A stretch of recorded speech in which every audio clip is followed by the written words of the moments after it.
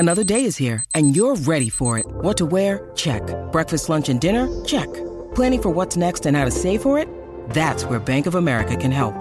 For your financial to-dos, Bank of America has experts ready to help get you closer to your goals. Get started at one of our local financial centers or 24/7 in our mobile banking app. Find a location near you at bankofamerica.com/talktous. What would you like the power to do? Mobile banking requires downloading the app and is only available for select devices. Message and data rates may apply. Bank of America N.A., member FDIC. Welcome to the Making Waves at Sea Level podcast with your host, Tom Singer. In each episode, we will explore the interesting stories of business executives, entrepreneurs, and industry leaders who are shaking things up and growing their companies. It is time to make some waves. Now here's your host, Tom Singer.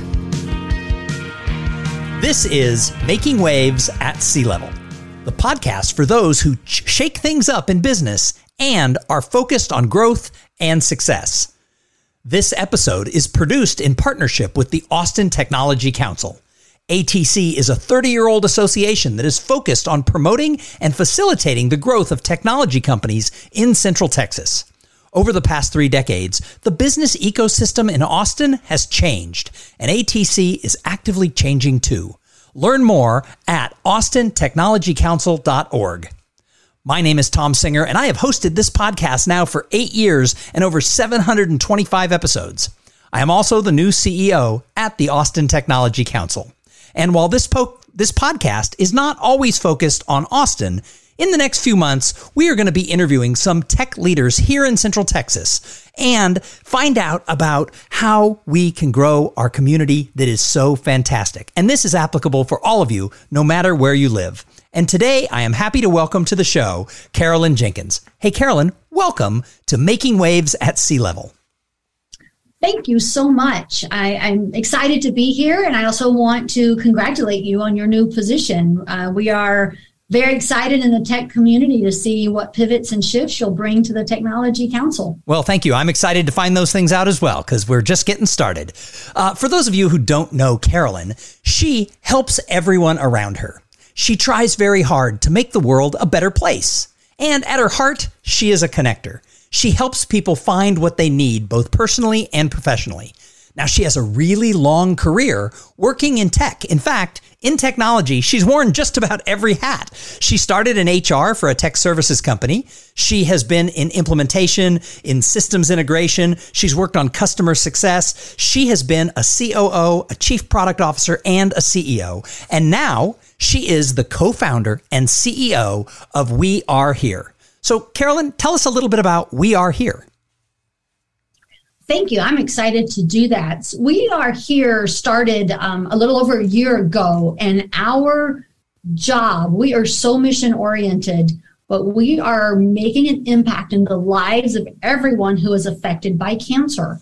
So your medical doctors and professionals, nurses, etc., take care of the disease.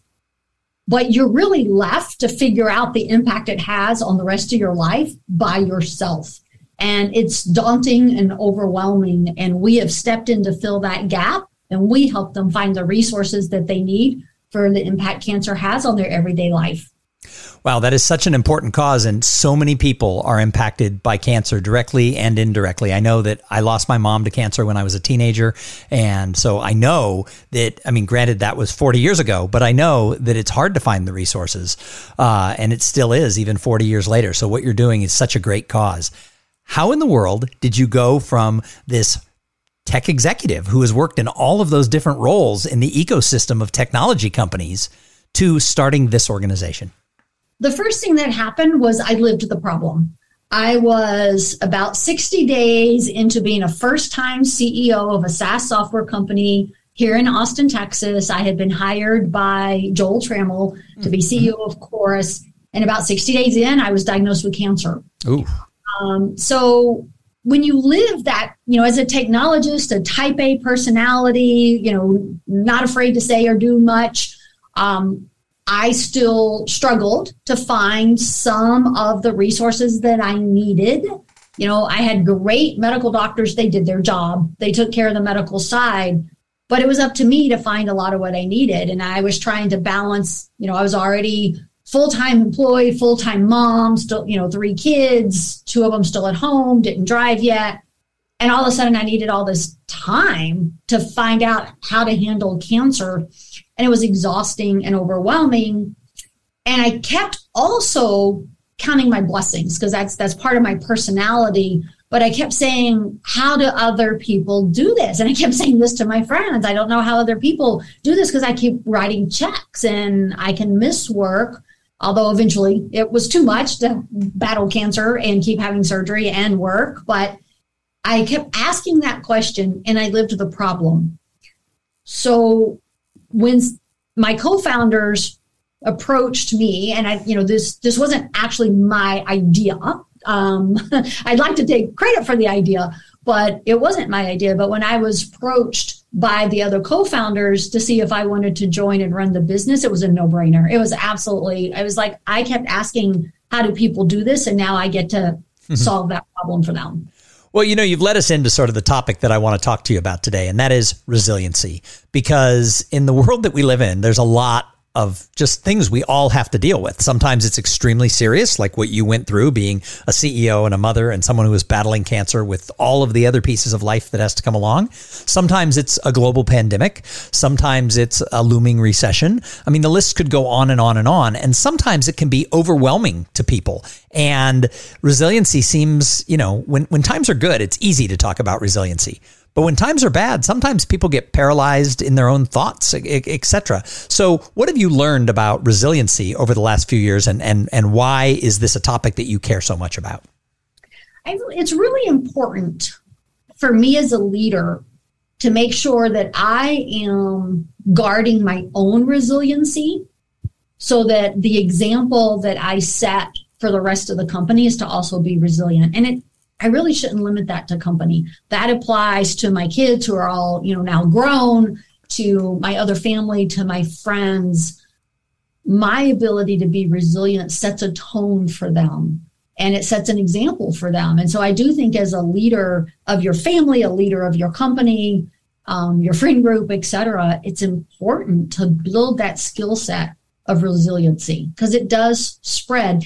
We sometimes learn anger begets anger. And if you smile at someone, they smile. Well, the same concept applies to resiliency. If you show resiliency, you can help other people become resilient.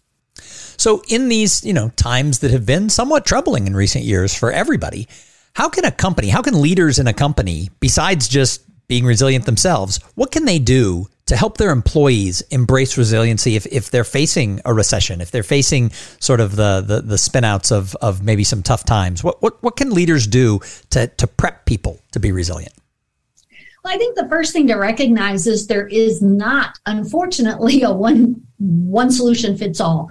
I've always been a big proponent of the platinum rule. Anyone who's ever heard me on any interview has probably heard me talk about the platinum rule. And that also is important when you're talking about resiliency. So, golden rule, we all know, do unto others as you would have them do unto yourself. But the platinum rule is about doing unto them as they want done unto themselves. And the reason that's important is the things that make me resilient might not quite be the same approach that helps my employees be resilient. So the first rule is always understand and listen to your employees' concerns. Because if I'm talking to them about managing budgets, but their concern is, completely different than budgets, their concern is, in a whole nother area, I'm not helping. I'm hurting. So what can a leader do to make sure that they're understanding what people are going through? Because I understand exactly what you're saying, right? It's if you're talking about stuff and they're sidetracked by these other problems, that's there. But what are some in the weeds actions that a leader can do to understand where their people are? Make the time for one-on-one meetings with the team. Make the time to ask them open-ended leading questions about how they are. And not just how are you hitting your KPIs, how are your performance metrics, but how are you as a person doing? And it is okay to say, facts as well, right? Hey, I see you're really hitting all your metrics, but how are you doing? Are you okay? Or I see that some of your metrics are slipping. How are you doing? Because someone might be knocking it out of the ballpark, but behind the scenes, they're exhausted and angry and about to burn out, and you don't realize it because you're saying, oh, they're fine. They're hitting all their KPIs. So you really do have to ask, no matter what the performance metrics say, that doesn't tell you how their internal metrics are doing. So it sounds like you were and are a very good boss, but we all know, and you and I have both worked for some of these people who their natural instinct isn't to think of how are you doing. So how can bosses become better bosses in this area? Oh, that's such a good question. It's really like anything else, that it's practice. And if you don't have an inherent characteristic, you have to want the characteristic. So if I am, for example, by nature, not detail-oriented, which I actually do happen to be, but if I'm not detail-oriented, but I know I need to be, then what am I putting on my calendar to help me be more detail-oriented? What reminders am I putting on there? Maybe what book am I reading to be learn to be more detail-oriented? So if you know that you need to be a little bit higher, maybe in your emotional intelligence to help with resiliency, then give yourself homework. What books do you need to read to listen for emotional intelligence? What do you need to put on your calendar? If you need to put a reminder on your own calendar, hey, be a good boss and reach out to 5 employees today and just ask how they're doing, then put that on your calendar. There's no shame in reminding yourself to learn a new skill set. I really like that. It's like, hey, I know I'm not good at it, so I schedule that for Wednesday at 4:00. Absolutely. My schedule, I have a schedule that reminds me to check Twitter because I'm really bad about that. I mean, we all have things we need reminders for, and we have to recognize that and put a practice into place to address it so that we improve. So we started off, one of the things you talked about was counting your blessings. And I know when I'm in a time of resiliency lacking, if you will, when I'm freaked out, when I want to crawl up under the covers and cry, for lack of a better term, I do know that one of the tricks I was taught a long time ago was to go back and number one, quit catastrophizing, I think is the actual word. It's like quit looking at the worst case scenario and go back and count the good things that are going on in whatever the situation is or your life. What are some other tricks that people can do to help them be resilient? You really need to identify the wasted worry. There are certain things that you can spend a lot of time worrying about, but you can't change it. My brain is not making up good examples today. I can worry all day long about if it's going to rain tonight or not, but what a waste of my worry, because I have no control over if it's going to rain. I can have a plan for if it does rain, and I can have a plan for if it doesn't rain. And there are some things in our life and in our job where we just need that same approach. It's like, can I personally do anything to change the outcome?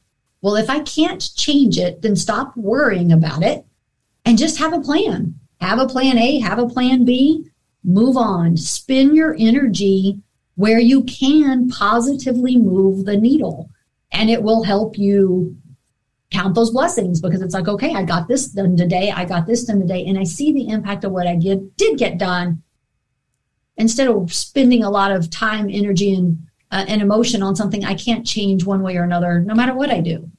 So in a world where people have to face things like in the case of what your business does, cancer, when you have the resources from an organization like we are here, how does that instantly bring you a little bit more resiliency when you're facing a tough time? What are some of the things that We Are Here does specifically for cancer patients? Some of the first things we do that we get a lot of testimonials and feedback from our members is that we just listen. We just let them talk without interrupting them. We listen to their fears and their concerns. But then we also help reduce their level of overwhelm or their level of stress, if you will, because we take on some of the work for them. with their permission, if you will, we will go find for them the resources that they need, the information that they need. A lot of it we already have, of course. We're building a database and we have suppliers and connectors. And, when I was diagnosed with cancer, I was handed a paper binder in 2018 that's about 2 inches thick that had pages and pages of, here's some resources you can go look at, which meant I had to go do the research, find out if that applied to me or not. You're already tired, and that's more exhausting. We cut all that out for them. So we instantly can say, what I heard you say is, you have no idea how to eat now that you have nutrition. Well, we have articles on that. We have nutrition coaches who specialize in oncology. We'll make those connections for you. Boom. That gets a bit of worry off their plate, and it does it instantly. And so that speed to service, as well as giving them what they need, really reduces their level of stress and overwhelm. So I love that point about reducing overwhelm, because just saying the words made me feel more resilient just instantly, that if I can reduce the overwhelm, I'm going to be able to face, whatever problems I'm facing, if I can just reduce that overwhelm. Is there anything else before we sort of wrap up this idea of resiliency? And then I want to take you into some questions about Austin Technology. But as we wrap this up around resiliency, is there anything else that you wish everybody knew? Oh, goodness, about being resilient. It's, yes, because I consider myself extremely resilient. But even if you're resilient, forgive yourself when you have a bad day, because we all fall into the trap of having a bad day. And a part of resiliency is also forgiveness for yourself and forgiveness of others when we don't behave the way that would be the most optimal. Well, I don't want to let you go without talking about sort of the past, present, and future of the Austin Technology ecosystem, because you have such a long history of working for companies in the region, and you're still involved with technology in the region and beyond. So when we look at tech, how long have you been in Austin?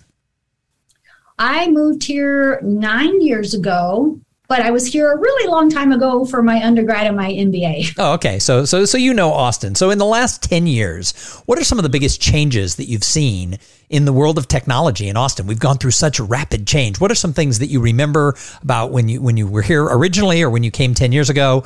What are some of the things you remember, and then where are we now? Oh my goodness. The number of more established technology companies has dramatically increased, right? The number of technology companies that are public has dramatically increased. But I think also our flexibility, and technology lends itself to this some, but even pre-pandemic, we were becoming more flexible in work from home sometimes, or bring your dog to work, or, that level of flexibility in Austin. Then every year I've been here, I think Austin has become more flexible in saying, how do we have work-life balance for our employees? And I think in many ways was ahead of the curve when I moved here from Houston, was, definitely ahead of the curve of what I had seen in Houston.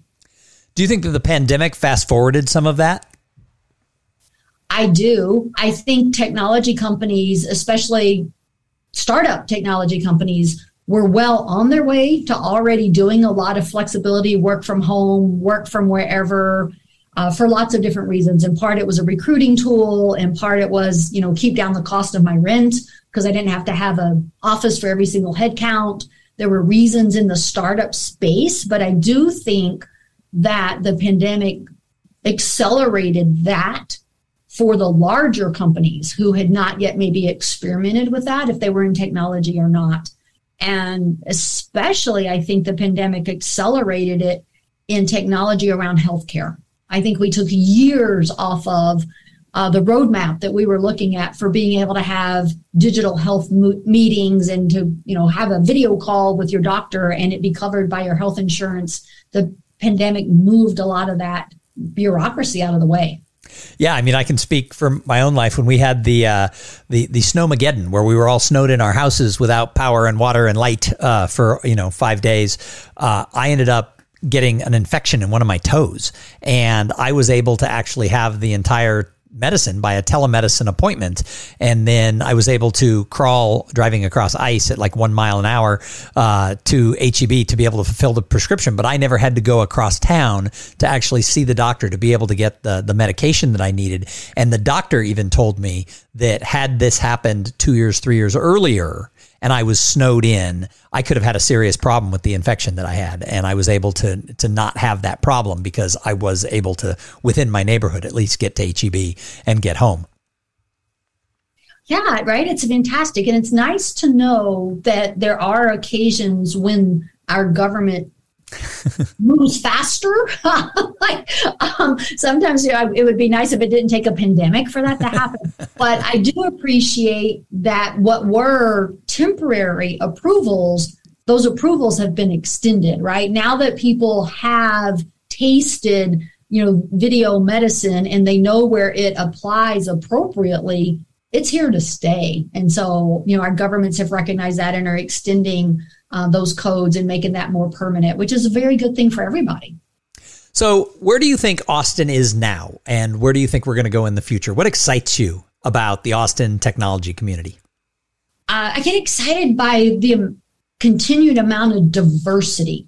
Like, I don't want a city that's only about cybersecurity and a smattering of other tech, or only about health tech, although I think we're a little behind in some of our health tech. But, I think it's fantastic when our technology ecosystems have a lot of diversity in there because it raises everybody up. No company really operates in a bubble anymore, right? If they're great cyber companies here in town, that's going to benefit me as a market network, because I need that expertise. If there's strong development shops here in town, that benefits me. So that diversity raises us all up, and the diversity helps bring the right talent into town, and we all benefit from that. And it brings investors in town, and we all benefit from that. So I really think the diversity of the type of technology companies coming here is very exciting. So what do you think the future holds?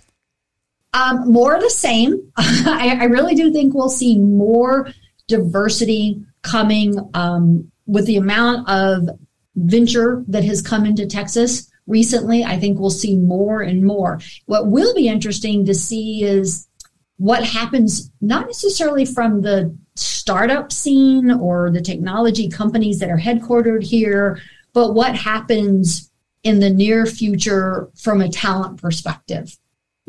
When Austin, like many cities, when you grow just that fast, we're having growing pains, and we've had growing pains for years, but they were made larger in the recent years because of the growth, right? We can't get ahead of some of these problems, and eventually some of those challenges with cost of housing, availability of housing, transportation, some of those things are going to catch up to us, and talent's not going to want to come here. But then if you go back to the ability to work from anywhere, that may not be as big of an issue.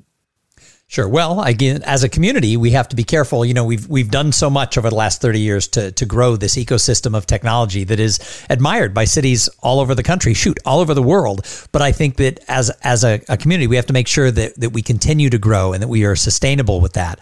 But I agree with what you said, that having that diverse base of types of businesses, if you go back 30 years, the Austin Technology Council was actually founded as the Austin Software Council, because software was the dominant piece of technology that was being created in Austin. And it was only a few years later that diversity started to begin and the organization became the Austin Technology Council. But I think one thing Austin has going for it is we're a very resilient city, tying back to the first part of our conversation. I think that we've weathered the ups and downs of the past several decades better than many places. And I think that when I look to the future, I think that if the future looks bright because we are a very resilient city who is going to figure out the answers to these bigger questions that you just talked about, whether it's the cost of housing, whether it's transportation, etc. I think we have some of the best visionary thought leader minds here that when they come together and actually want to tackle these things, I think we'll be able to solve them. I agree with you. I think we are very resilient, and I think we do have a very bright future. Well, Carolyn, it has been so nice to have you here as a guest. Any final words for the audience who's listening, whether it's about resiliency or about why Austin is awesome? Oh, You know what? Austin is awesome because the people who live here care, and they are compassionate and friendly and helpful. And it is unique. I mean, Texas itself is a friendly state, but if you compare us to other cities in the state, I hear over and over again from new transplants, everyone wants to help. Like in Austin, you can be competitors and still help each other. And I think Austin, that's a part of the tech scene, but it's a part of just Austin in general, if you're in tech or not. And then Austin has amazing outdoor. We're not flat, we're hilly. It's beautiful. There's things to do if you like to hike or birds, and it has great indoor facilities. And Austin just has a little bit of something for everyone. Yep, I agree with you. I've been here 31 years. I've had a great run, and I really enjoy the town. And you bring up a really interesting point, and that is that people really do want to help. They do want to build community. And the other thing is many people, I've been out meeting with executives around town since I've taken this job. And the one consistent that people say is that, in Austin, unlike some other tech hubs that exist out there, most people will take your call. Not everybody, but most people will take your call if you have something interesting to say. And I've certainly found that as I've transitioned into this new role with the Austin Technology Council. Most people are willing to take that call. And those are the people who want to see this community thrive. I would agree with that. It's an amazing city. Well, Carolyn Jenkins, if somebody listened to this and they're like, I've got to find out more about her or more about We Are Here, how do they find you? Best place to find me is on LinkedIn. Carolyn Trevino Jenkins. I'm on LinkedIn. You can also find me at wearehere.com. Nice. So go check out wearehere.com or find her on LinkedIn. And thank you so much for tuning in and listening, everybody. You know what? Please subscribe to this podcast on Apple, on Spotify, or wherever you find your podcast joy. And go follow the Austin Technology Council on all the social medias. It's just Austin Technology Council. You'll find us everywhere. And go out there and make your own waves in business and be resilient while you're at it and have some fun along the way. And whatever it is that you do, find a way to positively impact the people who you encounter today. Thank you for listening to the Making Waves at Sea Level podcast. Without your listening to these in-depth conversations, there would be no show. Connect with Tom at tomsinger.com and follow him on Twitter and Instagram at tomsinger.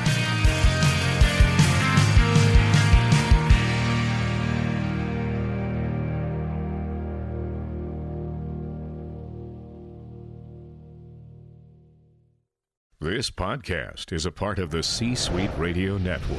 For more top business podcasts, visit c-suiteradio.com.